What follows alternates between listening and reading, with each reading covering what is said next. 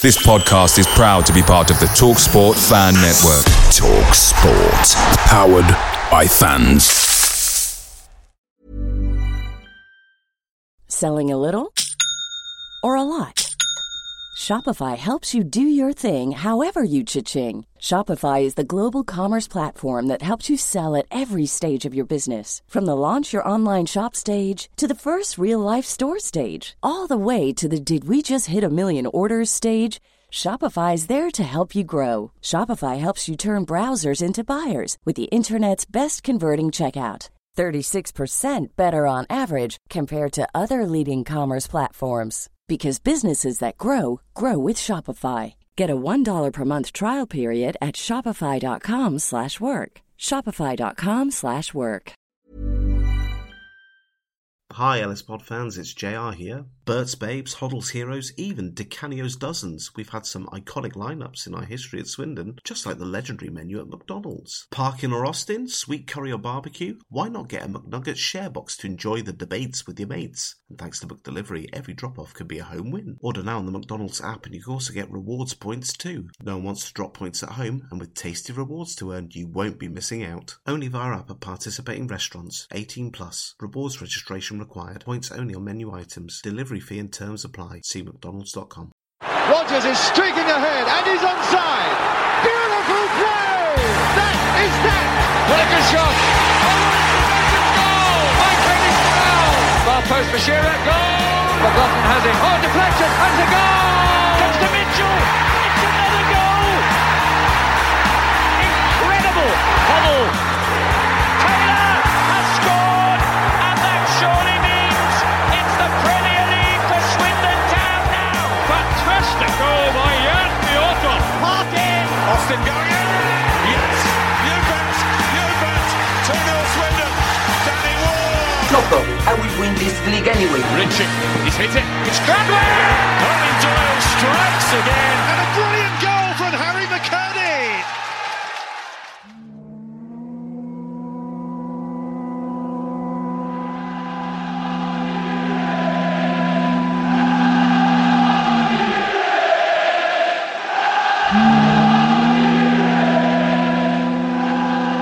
Hello, Rob.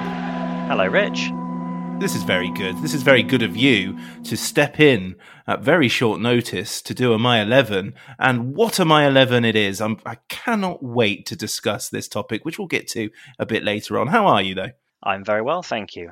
I think the topic is actually very appropriate for my last-minute stand-in nature. So, again, looking forward to talking about it. Okay, then. So Rob is one of the podcast Patreon users. And so huge thank you for subscribing to the Patreon. And I cannot wait to discuss this My 11. But first, how did this all start? What's your story of following Swindon? Well, Rich, I think not unlike you, I have a kind of on-off relationship with Swindon. So I grew up in Swindon. I grew up on Burford Avenue, just in the shadow of the stadium. But I didn't go regularly as a kid. My dad was never into football. He kind of pretends to like Tottenham occasionally to make conversation, but his heart's not really in it. And when I was a kid, I wanted to play football just like everybody else, and got into it through the STC and the community stuff with Clive Maguire and John Holloway through the 90s. I think John Holloway might still do it now, which is quite something. But yeah, I wanted to be a footballer, as did everybody at that age, and went to a few games, mostly through the kind of Junior Robins fan groups. I think I might have won tickets for my first ever game, in which case that competition kind of did exactly what they wanted to do in the whole Fans of the Future stuff. But then I had a kind of period when I was about 8 or 9, I think, where I started to realise that I probably wasn't going to become a professional footballer, and got in a sulk with the whole thing. So there's about a 4-year period, which you'll notice in my team, there's a gap between about 98 and 2002, where I don't really know any players at all, apart from players that were big on Championship Manager at the time. 98 and 2002 in terms of Swindon history, if you're going to miss any 4 years, I think that's got to be up there, hasn't it? In terms of, you missed approximately nothing. A bit of Mark Walters, some Ife Honora and George and Durr, but ultimately, especially at the tail end, I don't think you'll look back at that and go, "No, that was a shame, wasn't it?" Mine was 2000, 2002, because, as I've said before, I wanted a girlfriend, and for whatever reason, I couldn't balance the two between the ages of 16 and 18. So, yeah, I mean, John Holloway. I don't know if Clive Maguire still does it. John Holloway certainly does, and I think if you looked at like the photo gallery for the Bristol Rovers game a few weeks ago, where we dismantled them 3-1, you can see John Holloway celebrating in the away end, which is wonderful. Yes, yeah, absolutely great. I'm glad to see he's still involved. When you had your 4-year sulk, what brought you back into this? So I think I started listening to Radio Swindon for the match commentaries in the Brighton playoff season, as it unfortunately still remains in my head. As Swindon were on something resembling an up, and I was kind of becoming a bit more aware of it from people at school. So I was listening to Radio Swindon, went to a couple of games, but not much that season. I certainly didn't go to the playoffs games. I think I have a vague memory of listening to the second leg of the playoff final in the car park of Frankie and Benny's in Greenbridge, which was... I've no idea why I remember that particularly, but it wasn't a particularly great evening for any of us. No, absolutely not. And, for all the times we've discussed the Brighton game, I think on the plus side, that season was so important to so many Town fans, and it brought a lot back in. I really do think that we hadn't had anything really of note, truly anything exceptional of note, since 95, 96, which is like the first season you went. So, that's a long time to go without any sort of real drama or success. And although obviously we fell at one of the last hurdles, it was enough to keep people going for the next wave of complete dross. Absolutely. And it was just starting to be the time when kind of internet football communities were really taking off. And I think because I didn't have a large group of friends from real life who were into going to Town, I kind of gravitated to, what would have been the This Is STFC advert forum at the time. And then not much long after that, the Town End, where I've kind of been ever since. And that's been a big part of my continued relationship with Swindon, is, spending far too long on the internet talking about generally not Swindon, but with Swindon Town fans, and kind of more latterly on Twitter as well. And that's kind of helped me, keep that connection even as I've moved out of Swindon and kind of gone less. One of the best things I ever did was temporarily quit the Town End forum and come back and I'll tell you why, because I would not want to see the stats of my activity on that website from the day it started. Although I wasn't a prolific poster at the start, I was certainly signed up on the first day and went from there. But oh my goodness. I mean, I once had an accusation pointed about, my way of being a sado, but I did back in the day, naively left my laptop on quite a bit, and it would be left on the Town End forum, and therefore that would be just destroying my stats. But no, I think I've made very similar claims, because certainly early on I didn't post a great deal, but I've never stormed off and deleted my account as so many people have done, which means that I've got a continuous login time from about 2006,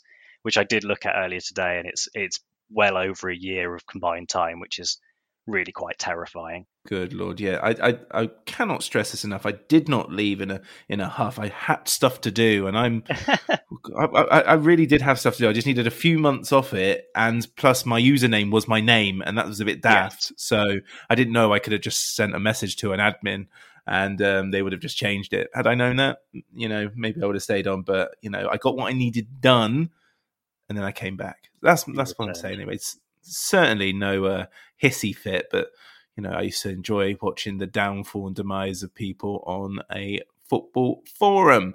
Unique memories. I love this question because it really does separate everybody who does this. Well, I think my kind of peak years of watching Swindon were kind of while I was at university, and I'm living with a bunch of guys who were all lower league fans of one sort or another. So none of them were Swindon fans, but and this list of teams will make you feel regretful for being lower league or not.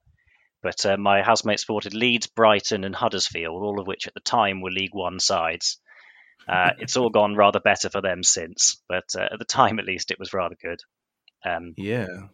So, we were kind of almost bonded on the fact that we weren't Premier League fans, and, the Leeds fan was still desperate to be part of that group, but kind of wasn't really. Yeah, I'm trying to work out who my house. So Swindon, Bristol City, Aston Villa, Exeter City, and Chelsea. There you go. That was my houses. So that's a nice little mix there. But uni and football. I mean, my memories of uni football, especially if you went to a university where your team didn't play, like I did, where we never played Plymouth. It was just Soccer Saturday all the time, and to the point where I cannot and will not watch Soccer Saturday or its equivalent ever again. No, I think that was a very similar experience. And if you were losing, you'd be trying to suggest that we should play FIFA instead, because you kind of knew that from 1-0 down, it was likely to snowball quite quickly. But yes, we did, luckily enough, have the Leeds 6-0 on aggregate season while I was at university. So that was a highlight, but there were a few lowlights as well. I remember coming in from playing football when I was at university, and I opened the door, and those who weren't playing just stuck their head round the corner with this sort of sympathetic look, as if there'd been some sort of serious incident, and it was just to tell me that Swindon had lost 7-1 at Nottingham Forest. Yes. Not the game you want when you're around a bunch of people who don't support Swindon and will not be commiserating you.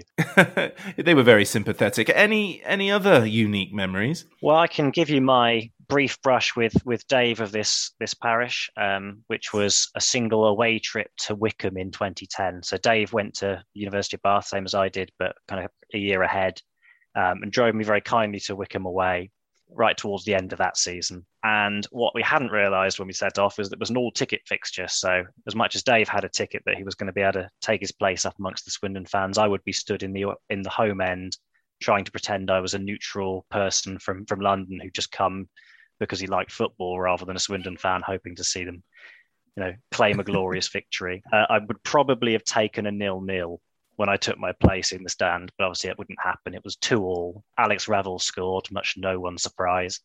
And I think the worst moment for me was that Wickham were given a penalty right in front of where I was stood, and David Lucas then saved it. So I went for about 4 or 5 different versions of what I thought the correct emotions were, while secretly delighted that we'd managed to scrap together this point towards the end of the season. Oh, I've got so many questions, none of them football related. First, what's Dave like as an academic peer? Well, I'd say he wasn't in my year, but we did do the same course. We did actually briefly do the same job at Zurich. I was on a work placement that he then took over from. So I think there are people out there who could compare our relative performance, although perhaps not either of us. Is he a good driver? Yes, he was perfectly tolerable, although the bar for good drivers at university is pretty minimal. Like anyone who has their own vehicle and isn't actively going to kill you is a very good taxi driver to have. And finally, what was his reaction when you realised it was all ticket and he was like, all right then, bye? Yeah, I think we came to the conclusion quite quickly that there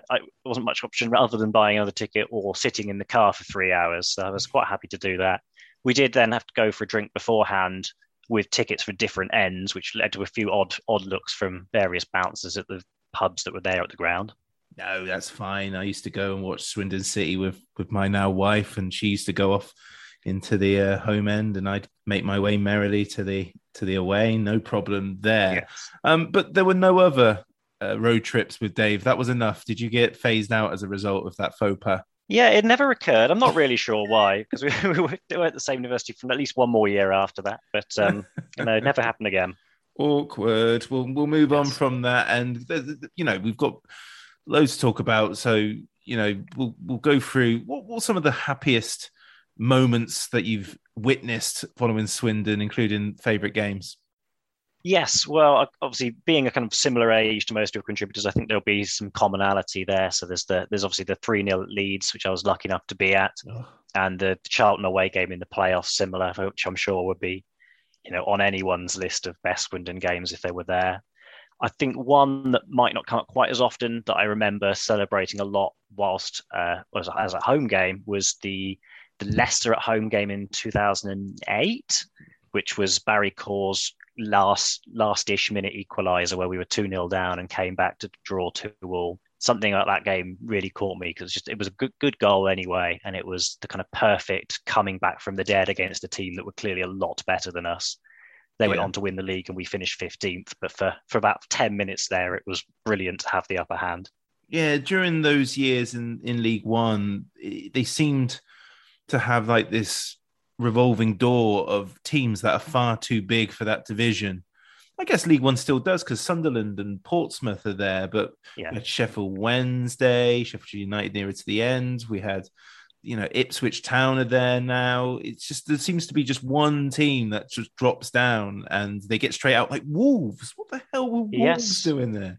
The other strange thing is we had a bit of a knack of beating those teams, or at least giving ourselves a very good account of ourselves. So if I look back, I've got good memories of Swindon games against Leeds and Brentford and Leicester, Swansea, Sheffield United, all of these teams who've gone on to either establish themselves in the Premiership or, in Leicester's case, quite a lot more than that.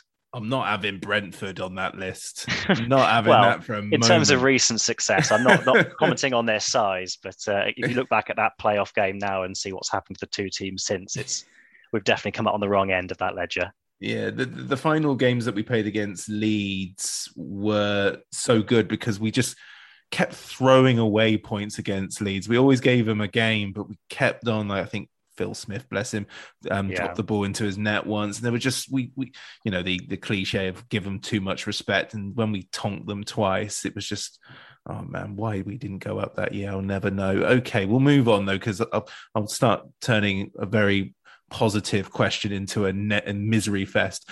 Heroes and villains. Who are the Swindon players that you love more than anything? Hopefully a few away from the usuals, and also the villains. Give me villains as well. Well, apart from the obvious hero, I think the player that I think I liked more than most was Anthony McNamee. There was something about him that I just absolutely loved watching him play, because every time he'd get the ball, you didn't know what was going to happen. Wasn't entirely convinced that he knew what was going to happen, but when he was on song, he just made defenders look silly. And that's kind of what I want from a winger, right? I know you get your kind of winger who's a bit more reliable and a bit more solid, but just the kind of player who can one in 10 games have an absolute stormer is always going to be close to my heart. Yeah, and it's interesting because McNamee's just turned up as manager of a team, hasn't he? I'm trying to remember who it was. I think it's someone like Enfield Borough or something like that. And Pat Kanyuka's with him as well.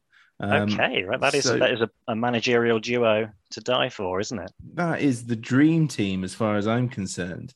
But yeah, it's always great to see. Two great names. It's nice to see our ex-players doing a bit of management in the lower leagues, isn't there? Because Luke Garrard had a good old go at it, and I was always kind of expecting him to show up as a Swindon manager for a while. And obviously, Andy Gurney was at Western-super-Mare for a long time. Yeah, he was. Yeah, and he's had a few non-league Bristol-based, I think. But not gone further than the Western gig. I'm not 100% sure. What about villains then? Give me some villains. Yeah, I mean, is Wembley Stadium a villain, Rich? Mm-hmm. Absolutely, it is. So I'm kind of too young to go to the old Wembley for the Leicester game. So my Wembley record reads 0-1, 0-2 and 0-4. We've not yet scored. I think collectively I've spent hundreds and hundreds of pounds watching Swindon get stuffed at Wembley. Yeah. And yeah, I'd still go again for the 0-8 that's probably due to us next. Yeah. Yeah, but that's maths. That's, that's exactly what's going to happen. A pattern has been established, isn't it? So. Yeah, and we might as well just, lay down our weapons and just let it happen. Let's make history, please. I think that's more or less what we did do against Preston. Goodness. When the time is right, I want to do a deep dive on those playoffs because that was not traumatizing, but it's a conversation because I was walking up Wembley Way and the general feeling was not buoyant at all when I was walking up there with a lot of people. It just felt like we were marching towards watching a 4-0 loss, which is exactly what happened. We'd very much limped our way there, and I think we all knew what was coming a bit. Yeah, I'm definitely going to do a deep dive on that. For sure. Now, the final question before we start talking about the My 11 is rivalries. And that's really out of interest because, as everyone knows, I'm a West Wiltshireman and, my upbringing doesn't really point towards Oxford United, even though I do absolutely acknowledge them as our main rivals. What's it for you as a Swindonian? No, I think I agree. I think my era means that for me, Bristol City are our main rivals and Oxford are a local non-league club. But I accept that that's no longer the case, which is quite disappointing. But I can't really stop thinking of Bristol City as kind of the team that I most want to see us beat. But that might just be because I haven't seen us beat Oxford, and when that happens, it might feel different. But beyond that, no, I can't really bring myself to have much of a rivalry with Bristol Rovers or Forest Green or kind of the League Two equivalents. Maybe Cheltenham just because they always beat us, which is deeply distressing. But not on kind of any local basis. Does Steve Evans count as a rivalry on his own? It's not a club, obviously, but any team managed by Steve Evans instantly goes very, very high up our list of disliked clubs.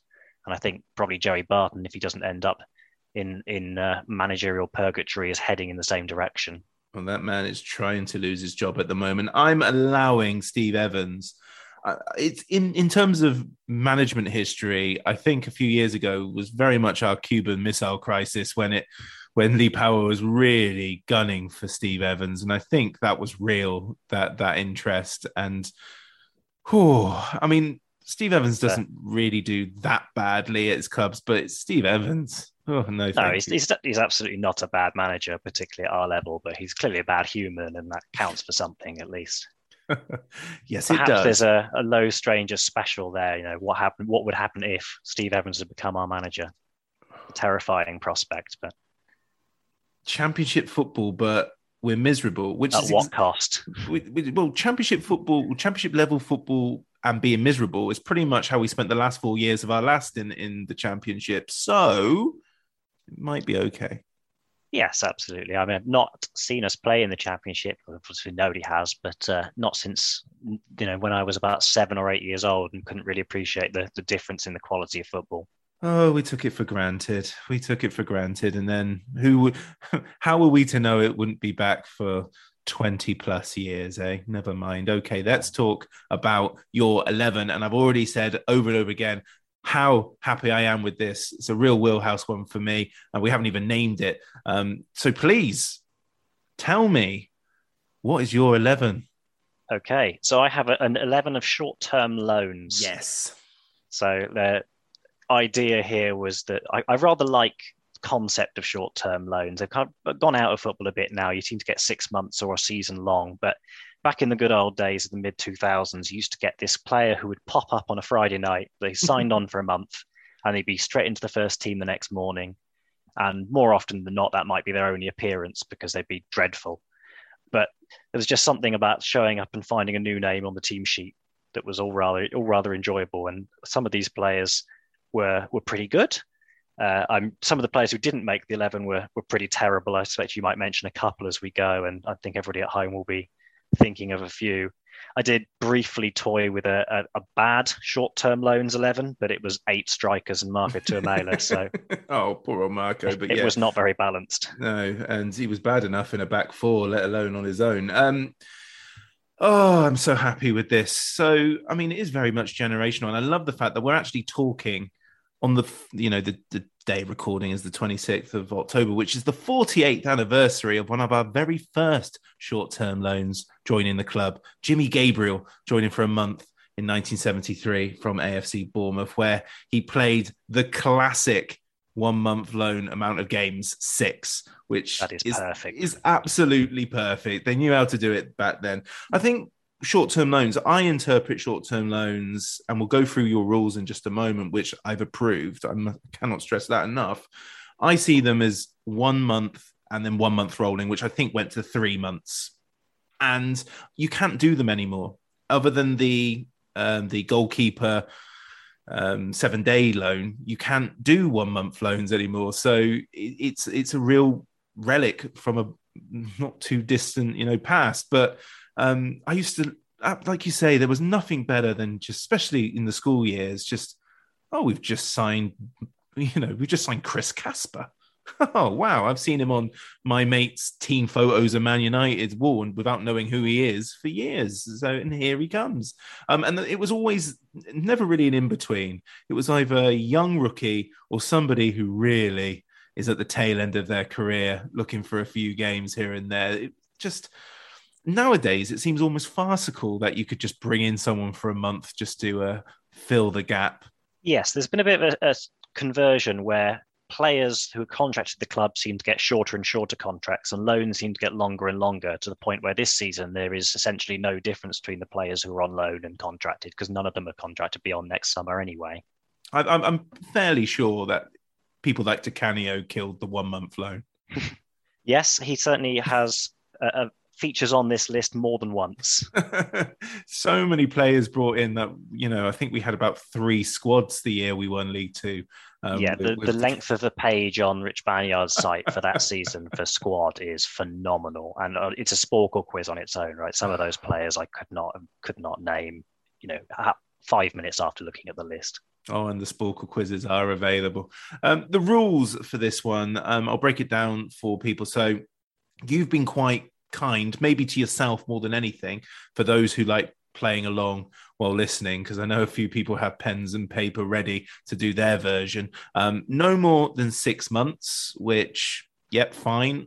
No more than 20 appearances, and any player cannot have signed permanently or come back in any playing capacity. So we're going for 1 stint. No Junior Lewis who comes back the following season. Certainly no Jarrell Eiffels, who, has a million loan spells before joining permanently and going on to play 200 appearances. Just a good old-fashioned... Tamani Diagoraga either, who was very much the perfect option until he returned on a perm. Yeah, and loads of players are eligible for this from your time supporting Swindon, which we're going from 1996 onwards. And you say that, certainly in your notes, you say that your first game was a 2-2 draw against Bournemouth. I'm absolutely thrilled to tell you that there was also a short-term loan in that side. The late David Priest, 1 month loan from Derby, really good player at the tail end of his career. So who hasn't made the bench or the final 11 that you thought about? Well, the last player dropped from my shortlist was Owain Tudor-Jones, who I think was a pretty good footballer. Quite good on free kicks from memory, and someone who we definitely tried to sign after his loan, but it didn't work out for whatever reason. I think went on to play for Norwich, possibly. Yeah, he went to Norwich, probably, I think, won the title in League One with them, I think, and then injuries let him down. But him and Robson Kanu pretty much saved Swindon under Danny Wilson that season, and Gordon Greer too. So loans saved the day. Absolutely, yes. So the Danny Wilson clearly was a fan of this 11, because the first thing he did was bring in 3 short-term loans. Yes, he did. And well, we got it right. A few names from sort of certainly my time supporting them, and when you were a wee guy as well. So Tony Grant, I would say Chris Casper's already mentioned. We went for a double in November, 97-ish. Tony Warner and David Thompson. David Thompson, flirted with England call-ups later in his career. Michael Carrick, of course. I think Dion Burton. Dion Burton had already gone to a World Cup before he ended up at Swindon many moons later. And then you've got those sort of what I consider shameful loans, like Des Linton and Michael Miko, where I think they join us on loan from a division below. Shame. Yes, it's not ideal, is it? And certainly now, over the last few years, we've had a few loanees from Bristol Rovers, and that just doesn't feel like the kind of club whose cast-offs we should be shopping for, does it? But actually, the Bristol Rovers ones have both done pretty well. So they did, didn't they? I mean, we had, was it Kyle Bennett? And we had Roland Menezes. Yeah, Menezes. They're both still in the pro game. So absolutely. Which is more than can be said for a lot of our loans. Here's a question for you, Rob. What is, and I'm completely on board with this notion, what is the club of, that it's just not acceptable to take someone on loan from? Like, if you saw it, you're just like, no. And it doesn't have to be rivalry. It could be pure snobbery. Well, for pure snobbery, it's not really someone we've mooted having loans from, but it was a real shock a few weeks ago to find out that we were in the same division as Sutton United. Like that, I feel a bit like I reversed my position from when Leeds fans were being snobby about being in League One, but I cannot believe that we are in the same division as Sutton United, and I think it's going to take some time for me to get over. Yeah, it's definitely one of the games where at the start of the season you're like, please, please, please. Essentially, it's Sutton, Harrogate, and Barrow are the ones where you're just like, oh, please win these games, because Oh man, I remember when they were like deep into non-league, and teams like Fleetwood, who are the league above. I don't think I'd like us getting a loan from a Fleetwood side in the league. I think that would be a body blow to my morale, my snobby morale. It's not so much losing to those teams, because I'm thoroughly used to losing to them, but we're supposed to do that in the FA Cup first round rather than in the league. That's the traditional Swindon time to lose to a team like that. Yes, you're quite right. Sutton, their duty is to knock us out at the first round of the FA Cup, not take 3 points from us. I quite agree. And if they were to loan us somebody, oh my goodness, I would be mortified. And that says more about me than anything else. Okay, let's go with the bench then. So we'll whiz through the bench as we always do. First player, very recent, this year actually, 2021. Goalkeeper, played 8 times, should have played more, but I think there was trouble in, well, I don't think we can call it paradise, but it's Mark Travers. Yes, absolutely. There was a very brief period last season in January where it looked like everything was going to be all right. And we'd brought in Travers, who was clearly an enormous upgrade on Mate Kovac. We brought in a couple of other players who looked quite competent. And as much as John Sheridan wasn't impressing, he hadn't gone full Jurassic John yet. And then things went very wrong on deadline day and carried on, getting worse from there. Yeah, I think Travers was last seen sprinting off the pitch, never to be seen again. And since then, he's gone on to play for like Bournemouth regular and the Republic of Ireland. So yes, probably made the right suggestion decision. At the time was always that he was recalled because Asmir Begovic was injured, but he didn't play a minute, did he? No, he won the Dorset Cup or whatever it was, didn't he? And that was about it. And he scored, I think. Oh, good for him. Next one was a loan player from a local side. Our good friends Bristol City gave us this player in 2015, where he played 14 times. It's Adam El Abd. Yes, he was. If you were asked to draw a lower league centre half, you'd probably have drawn Adam El Abd, wouldn't you? He looked like a proper defender, and most of the time he sort of acted like one as well. Like he certainly had his limitations as a footballer, but he did a job. I believe his brother literally is a professional rugby player, and you could sort of see that. Yeah, absolutely, you could. And one of those classic internationals where one manager sort of plays him several times for Egypt, and then a new manager comes in or new coach comes in, and he's never called up again. The next one, loaned from Fulham in 2005, scorer of a goal that I absolutely loved at the time, son of Terry, it's Neil McDermott. Yes, absolutely. I think I can confirm he's on the bench entirely because of that goal that you refer to. So against Bristol City, I think possibly my first local derby, certainly the first one I remember. But if I close my eyes, I can still see that free kick, the kind of quick pass out to the right and slots it past Adriano Basso, it must have been. Yep. Just with the wall kind of looking over to see if that was allowed. And it was just a very enjoyable moment. He jumps into the town end, and I couldn't tell you a single thing about any of his other appearances. No, and that'll do, really. All he needs is that moment, as far as I'm concerned. I watched that game in Boston, Massachusetts on TV. And one thing, when I got back, I remember watching the Sky Sports montage to Freebird by Lynyrd Skynyrd. Where it sort of all builds up. Matt Haywood's is seen pointing because he played for Bristol City, and then it just ends with the solo from Freebird with Rory Fallon just skidding across the floor playing air guitar. It sounds deeply uncool. It was uncool, but oh my goodness, I watched that video a lot. No, perfect. It's a memory for all of us. And, highlights videos from the early 2000s have dubious soundtracks pretty much whenever you find them on YouTube.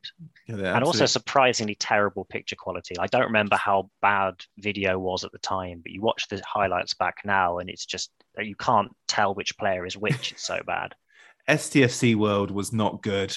It was not good at all.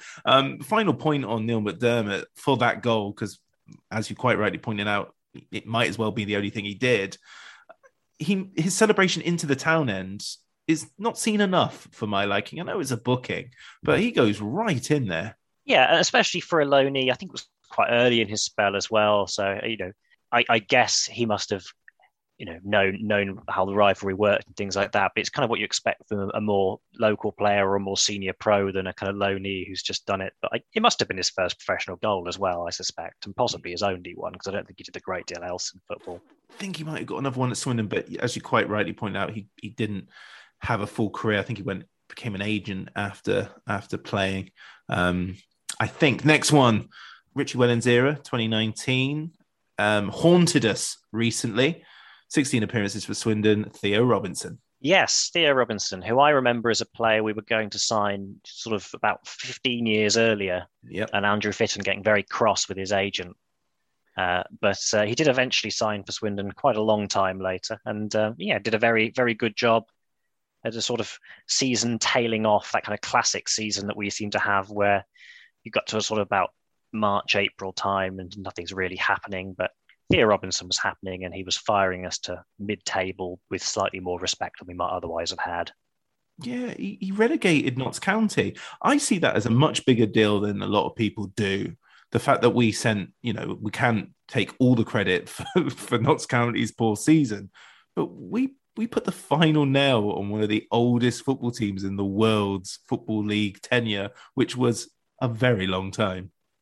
Yes, it's one of those things where I'm not keen to crow because I suspect that there but for not much grace of God goes us this season. So yes, I think my obsession with it is not out of gloating; it's more out of like, wow, man, we are the team that relegated Notts County. That's crazy. It was a great game as well. Thoroughly enjoyed it. Next one is, the bane of our existence for most of his career, but for one joyous stint, he was ours from September 2009 to January 2010, where he played 12 games, scored some goals, but not as much as he seems to score against us.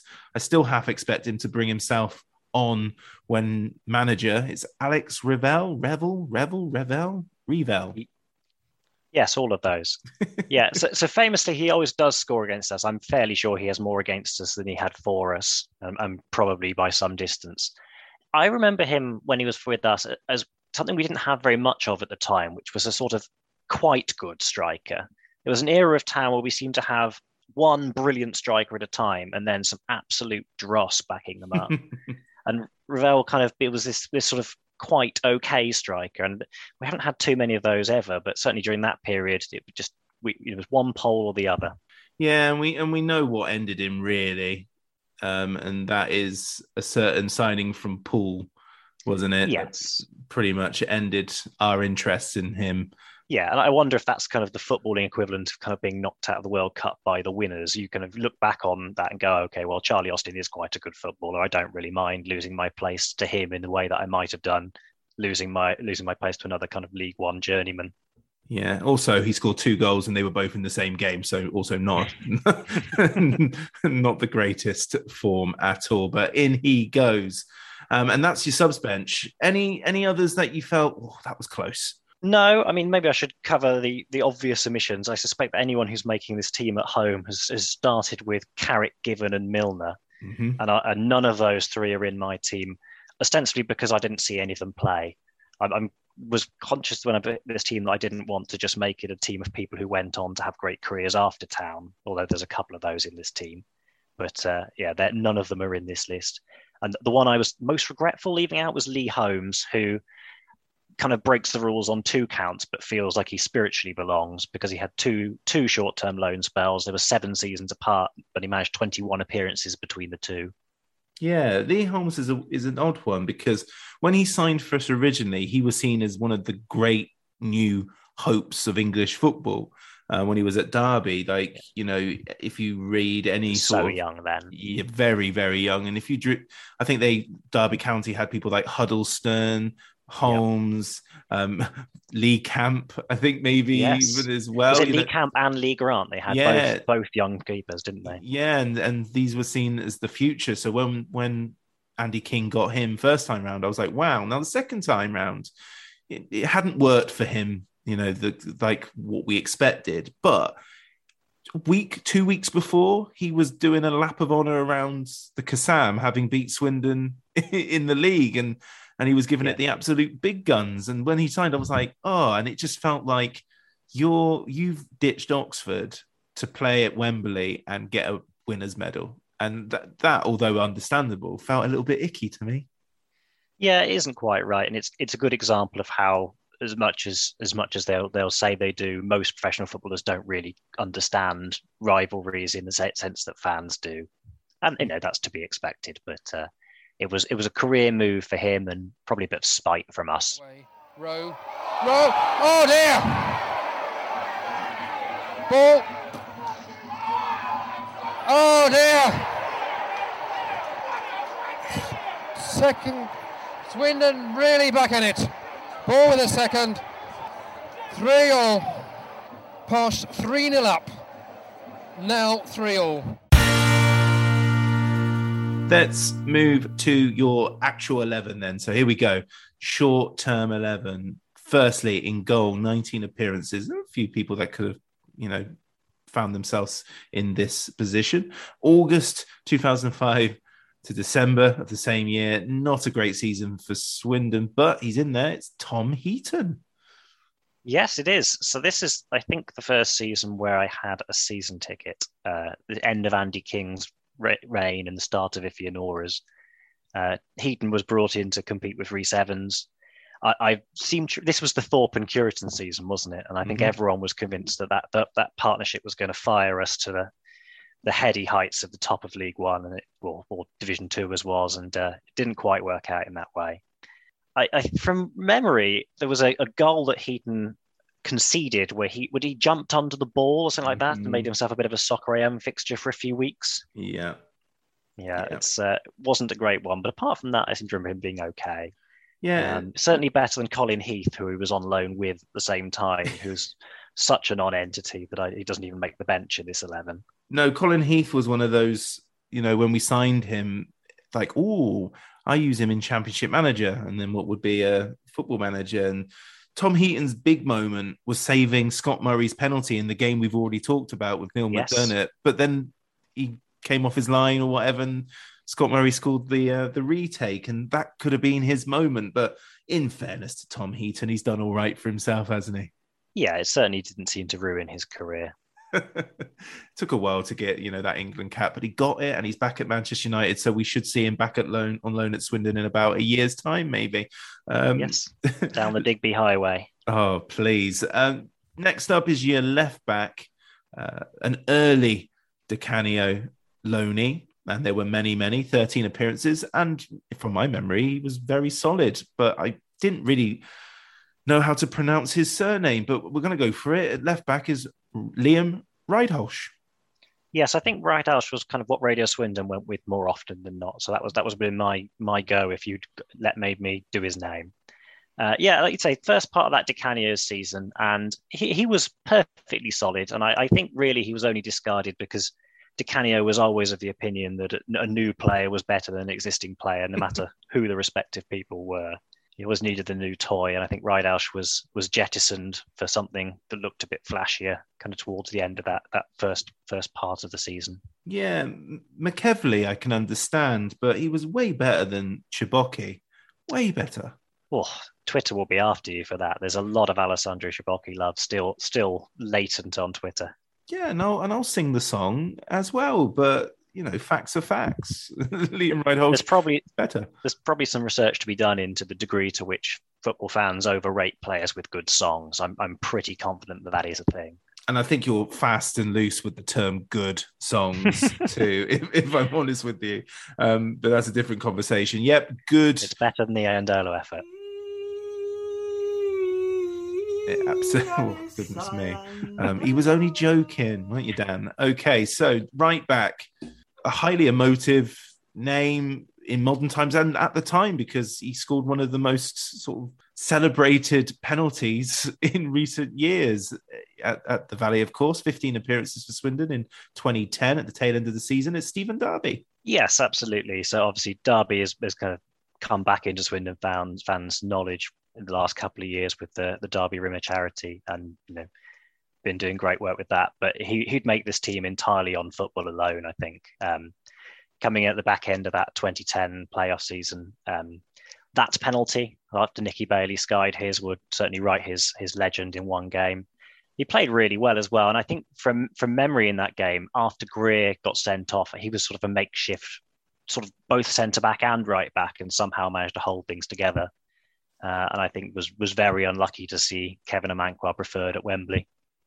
Yeah, Danny Wilson didn't seem to know who he preferred at that part of the season, did he? Kind of went between, because people wanted Derby to start purely on the basis of that penalty, but Amankwah also scored a penalty in that shootout, yeah. but his reaction was glorious. But yeah, I don't think it's a what if moment. I think. Oh no, I don't think that game was decided by our choice at right back, but more the choice of curator at Wembley, I think. Possibly more so that Amankwah's own goal wasn't wasn't given for whatever reason. True. But yeah, a great guy, Stephen Derby, and in he comes. Centre back, yes, please, for this one, because we're going to go all the way back to 1997. I'm almost certain he got England under 21 caps on the basis of this loan spell. 12 appearances. It's Marlon Brooms. Yes, it is. He is the only 90s loanee in my 11. I'm not really sure why he's stuck in my mind over the years when better players didn't, but I'm fairly sure it was probably that goal against Birmingham. Yeah.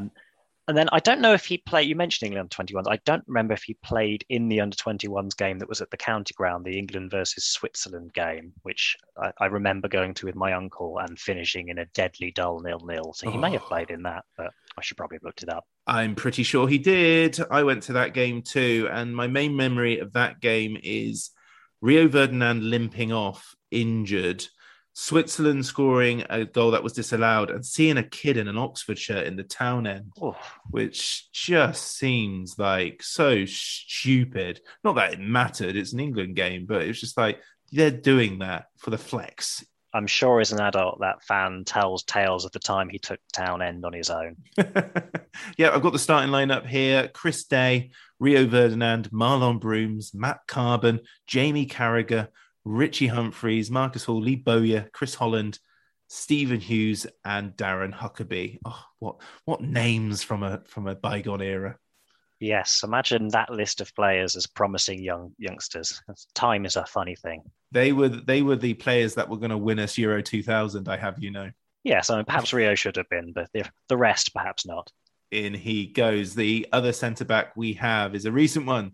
A medal winner, 9 appearances for Swindon at the tail end of the 2019-2020 season. Just an insatiably long name, Romani Edmonds-Green. What you were going to do the middle names as well, Rich. He's got 4 of those. Do we know him? I did look them up earlier, but I haven't written them down, unfortunately. But you can have a good go later on, perhaps. But yeah, I think that was the thing that stood out most when we signed him. We can look him up and assume that somebody had been playing with his Wikipedia page, but then it turned out that was actually his correct name. But actually more than a handy defender, and I think he was coming into his own just as the season was suspended.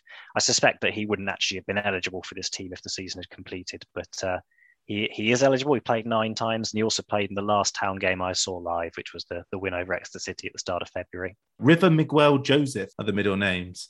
A name within a name. Absolutely. You'd be quite happy just to be called River Miguel Joseph, wouldn't you? But over the moon. Absolutely over the moon. Yeah, really good player. One of the players where, Swindon fans, all football fans, always look to former players whenever we're looking around, especially, I guess, now that the pool of footballer is so vast. Like, there's no way you can predict Tyree Simpson joining Swindon or Alex Gilbert, but you can always go, well, we'll get Romani Edmonds-Green back. And it's one of those classic, had we still been in League One, we probably could have got him back. But I think he was really good, and he was a part of that side. His job was to get the job done, and I think we would have with him at the back. Absolutely, I think he'd be a very solid partner for Marlon Brooms, although perhaps not to the standard of his England 21 colleague. Next one, we're going to the left side of midfield. We're going back to the relegation season. Definitely one of the major names from that time in terms of performances. 15 appearances for Swindon. It's Hamia Bouatsa. Absolutely. And kind of as we mentioned, various prompts for short-term loans. And a classic one was a new manager coming in would almost certainly find a 1-month loan as their first signing. And he was Ifeanora's like quite a lot of players, he was brought in to try and right a listing ship, and I think he did a pretty good job in a very difficult and quite poor team, really, cutting in off the left. And I think he scored a few decent goals.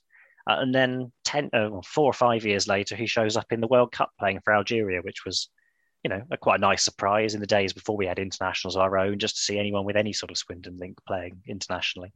Oh, there's nothing better than a World Cup when there's a Swindon link. I get fully on board with it, and I've been livid for 2 World Cups now on Luongo not getting on. The first time, That's fine. The second time was just mean. Yes, absolutely. I've never had such strong feelings about Australian selections as I have over the last 2 World Cups. That's incredible. Next one, right side of midfield now, 15 appearances in 2002, Jimmy Davis. Another player, of course, with kind of tragedy in his back biography, but I think a little bit of honesty time. I think he's the only player in this team I actually haven't seen. I don't think I ever saw play live, but I have a kind of emotional connection to him pretty much entirely through Championship Manager 2001, 2002, on which he was a bit of a goal machine. I got a feeling he was a forward on that, but I think he played right wing more often in real life.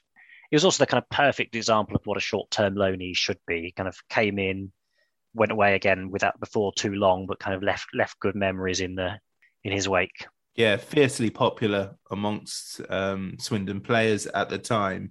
And, I think he's one of the early examples of that modern sort of phrase, never fall in love with a lone player, because, Swindon fans really took to Jimmy Davis during his time. And obviously the way it ended and, the news coming through on that opening day against Sheffield Wednesday, when new players were just looking around and seeing their new teammates just absolutely gutted with the news that had come through. Just really, really sad end.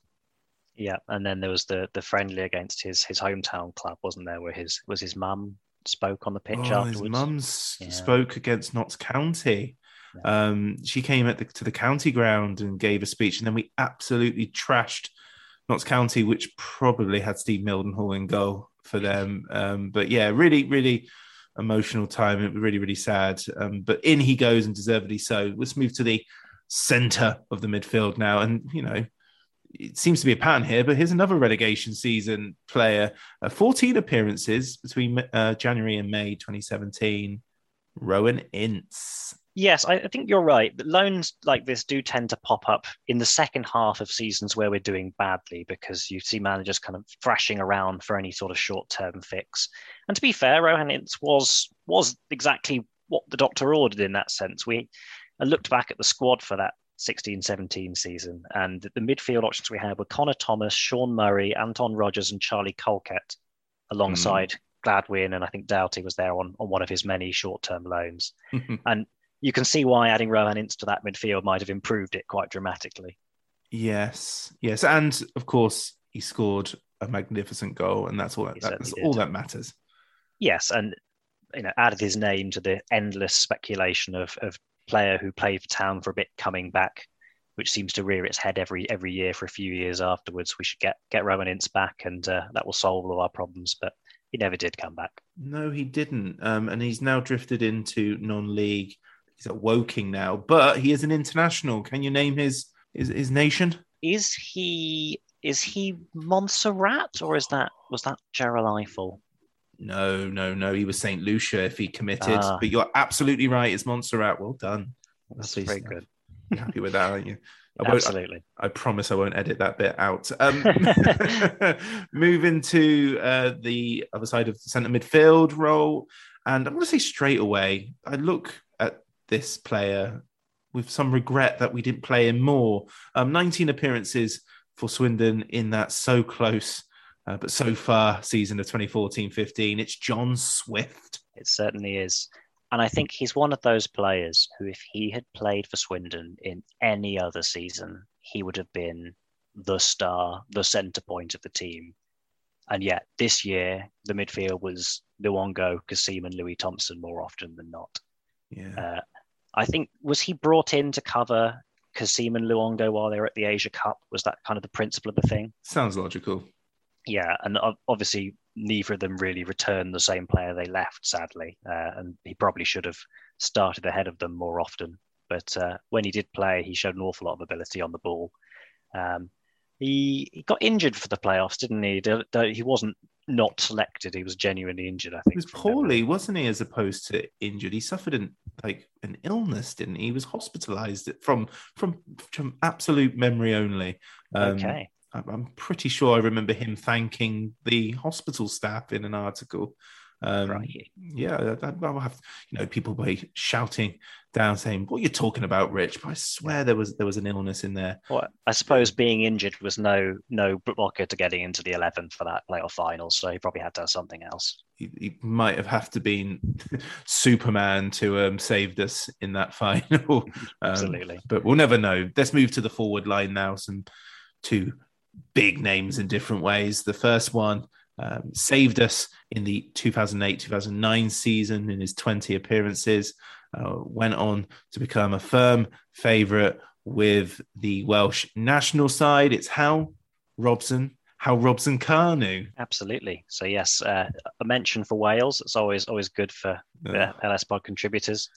And yeah, I think we sort of mentioned earlier on that Danny Wilson's first act when he took over the job after that strangely convoluted appointment process was to bring in 3 loanees.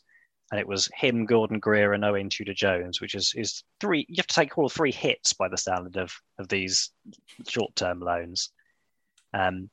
He was a player who I think frustrated a lot of people because he didn't really pass. I don't know if that was entirely my memory, but he was one of these players who'd pick up the ball and attempt to beat every player in the other team twice before scoring himself. And when you are that player, 4 goals in, I think, his 20 appearances is not a great return. And it's only made worse by when the player that you're not passing to who's in space is Simon Cox. No, that's right. I think we were just generally frustrated that season anyway, and you could see what he was capable of. He'd go on to play in the Premier League to varying success, but yes. He did a good job. And I think when you're so sort of like desperate to stay up, and you've got players that do the stuff that Robson kind of was criticised for, it gets frustrating. But his ability was not questionable. Yes, and also the perfect archetype of the short-term loan that you spoke of earlier, in that he was a month and then extended for a month and then extended for a third month before it expired. That's great areas. Absolutely perfect. Leave us on tenterhooks at the end of every month before finding out, and that is just the beauty of the short-term loan. I'm not saying bring them back because it will just be carnage in the lower leagues, but absolutely lovely. Absolutely lovely. Okay, the final player. We're already at the final player, but what a player to end on, considering he only played 6 times in 2004. But boy, what an impact he made. And he was one of several sagas in the transfer market that decade. It's Darius Henderson or Darius Henderson. Yeah, I have a feeling that he was a Darius more often than not when it was at the time. Yeah, I was very surprised that he only played 6 games because I'm sure I could remember more than 6 games he played in, but apparently not. Yeah, so one month loan, which we certainly wanted to extend and then didn't for various financial reasons. I think we'd agreed a fee, and then for whatever reason, he wanted too much wages, or somebody else might have been sniffing around at the same time, and went back to Gillingham and played all season in Division 1. So. And we signed instead Jamie Slabber and Michael Proctor, which was not quite to the same standard of footballer, unfortunately.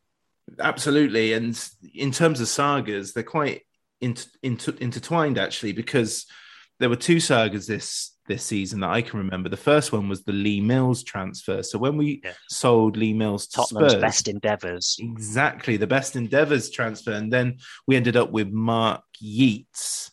We wanted Lee Barnard, I think it was, wasn't it? He went on to have a long career. But we got Mark Yeats, who went on to do very well in the EFL.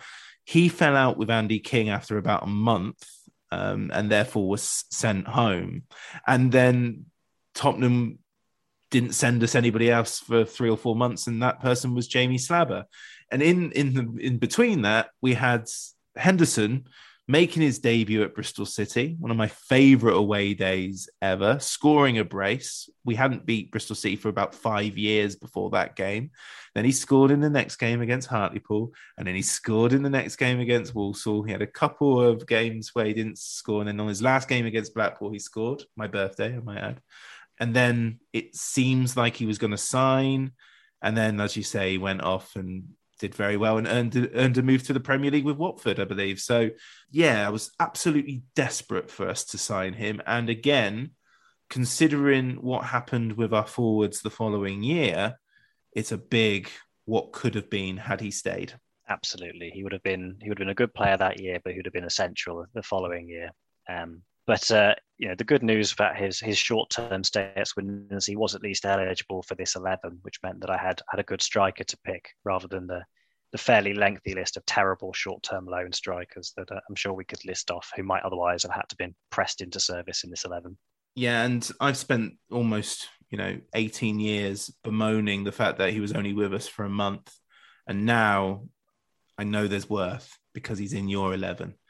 It's a classic example of planning ahead that usually eludes Swindon Town, but this year at least we've managed it. So, I mean, here's one. I'm going to put you on the spot here because someone's got to manage this team.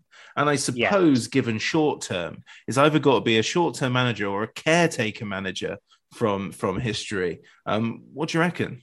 Yeah, I think caretaker is probably the closest thing because it's someone who's been called up classically from the youth team, although I think actually the example I'm going to go for is actually from the first team squad. I think I'm going to go with the Tommy Miller, Darren Ward combination that was given the reins very briefly, because I think that was an interesting managerial combo and probably not what we'd have picked at the time. One of those caretaker spells where they're not going to get the job. So, in our time of following Swindon, we know, caretakers in the 90s, they were never going to get the job. They're always the assistant managers, aren't they? Sort of like Andy Rowland and Mike Walsh. And then you've got people that do want the job. A.D. Williams, he brought in his own assistant manager as caretaker in Barry Hunter.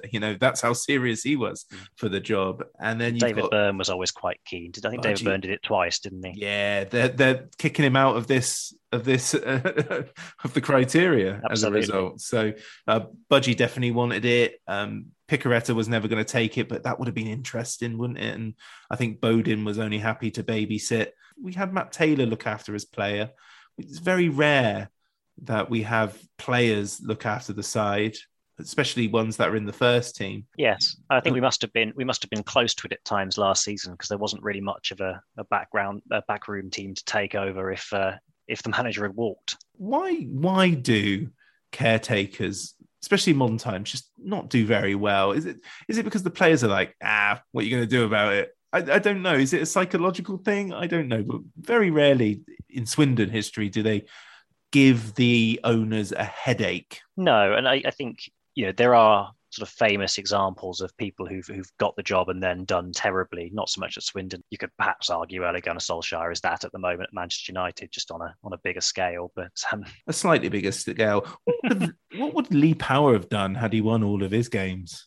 Well, that's a very interesting question. He had to have a long conversation with himself, thinking about the degree to which he loved the club. I mean, it would have been a very good opportunity to put himself on the payroll again. So that could have worked out well. That's a dig, and I liked it. It's a dig that's not making the edit either. Isn't it? Yeah, it probably isn't. Well, that was...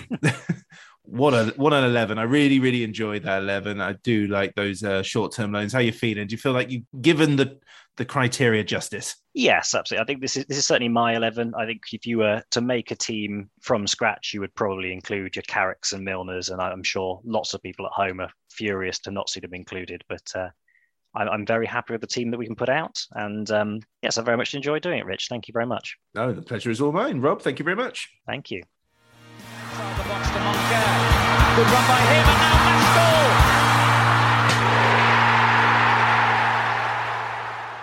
The Low Strangers is an independent podcast. Views given do not reflect those of Swindon Town Football Club. The music is provided by the great Matthew Kilford, and the podcast artwork is by Matt in Singapore.